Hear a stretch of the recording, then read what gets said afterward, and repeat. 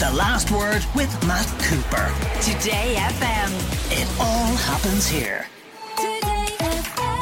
Now, a new report on the changes to Ireland's climate over the past 30 years has been issued today by Met Eireann. Ciara is a climatologist with Met Eireann. Ciara, what are the main findings of this report into Ireland's climate averages? So the main findings that we see are that Ireland's temperature has increased by around 0.7 degrees Celsius between this 30-year climate averages period and the previous 30-year period, which was 1961 to 1990. And we see that increase in temperature across all seasons and across all regions of the country. It's quite a uniform increase.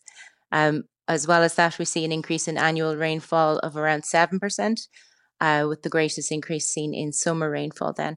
And that is less uniform because, as we know, rainfall can be quite variable. So we see the largest increases in the west and the north, around 6 to 12% in those areas, compared with lower values then in the east. So they're kind of the most notable findings that we see from the report. So a warmer, wetter, sunnier Ireland. That's right, yes. So as well as the temperature and the rainfall, we also looked at sunshine, and we see an increase in sunshine. So some positive news there that, we've seen about 63 hours annually more sunshine around the country, which is around a 5% increase. These increases in terms of rainfall and in terms of temperature, Ciara, are they what climatologists were expecting? They are. I mean, we know that the temperature has increased by about 1 degree since 1900, but much of that warming has been since, say, the 1980s. And I suppose year on year, we're seeing above average temperatures in Ireland. The rainfall, as I said, it can vary. It varies year to year. But what this is giving us a picture of is more of a baseline for over the last 30 years. So we can see that, July has, the rainfall in July has really increased when we look at a comparison between the two 30-year periods. And of course, we look out our windows at the moment and that ties in there. But so it's kind of given us a more in-depth look at how things have changed over the most recent decade and over the most recent 3 decades. And the reasoning behind these changes, is it all been put down to the climate crisis? No, I mean, we're always going to have natural variations in the climate. So there's a lot of different factors that come into this. And of course, climate change being one of them, or a major part of that. We know that the climate is warming. We know that humans are responsible for large parts of that. And then we also have natural variations as well. But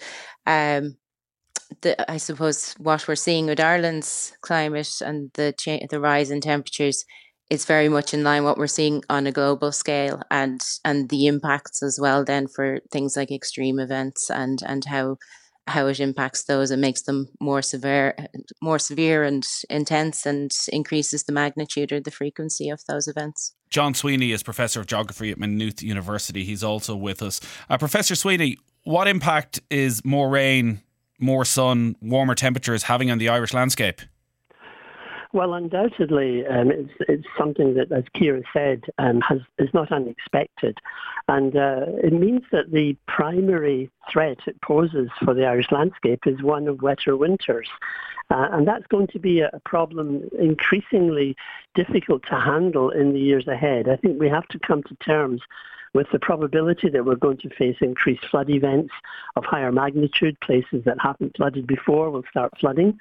And in the summertime, I was a bit surprised, to be truthful, with the increase in summer rainfall. I thought it might be decreasing, but coupled with the extra sunshine, it would seem to me that we're getting more convective rain in summer and more intense rain probably in summer as a consequence of the land warming up more. So that will mean, again, that we're not out of the woods in terms terms of flood problems also during the summer months.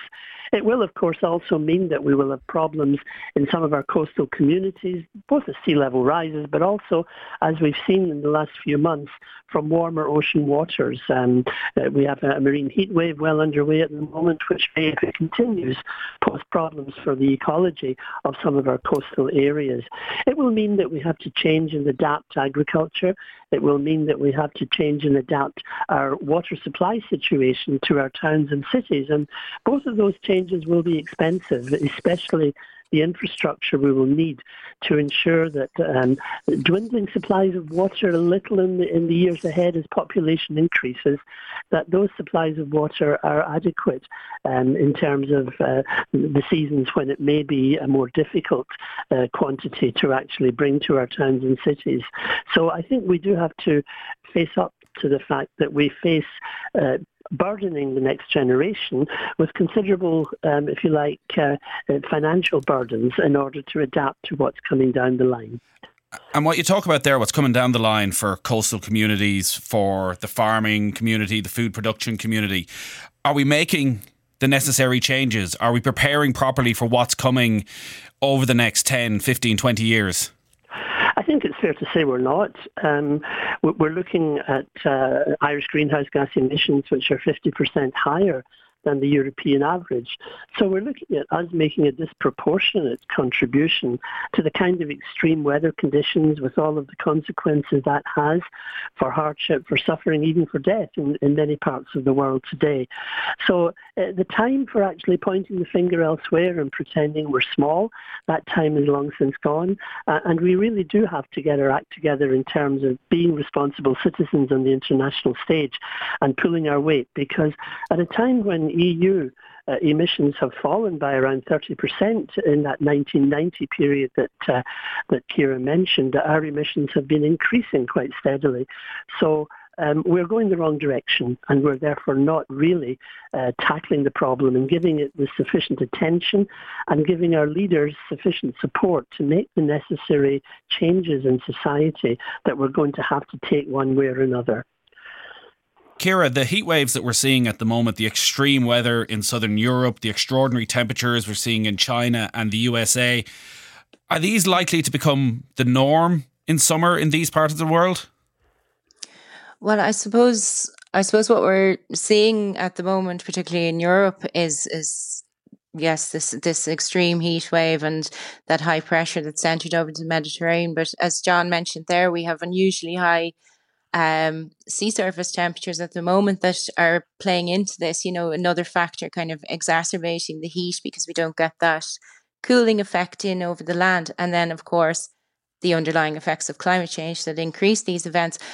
We're looking at records being broken in China, in the United States, in Europe at the moment. And the worrying thing, I suppose, is that they're not being broken by small amounts, by 0.2 or 0.3 degrees, like they're being broken by quite significant amounts, which is quite worrying because, again, it goes back to the underlying trend when, global temperatures are higher, and then that shifts these extreme events and kind of supercharges them to an extent. So I think, the IPCC has shown an increase in the frequency and magnitude of these extreme events since the 1950s, and that's likely to continue as long as our temperatures continue to increase. Professor Sweeney, we see today that John Kerry, the US climate envoy, is in talks with China for the next 3 days summit on the climate crisis. Does any part of you feel that the extreme temperatures we're seeing around the world, in the USA, in China, may finally spark some real conversations to life?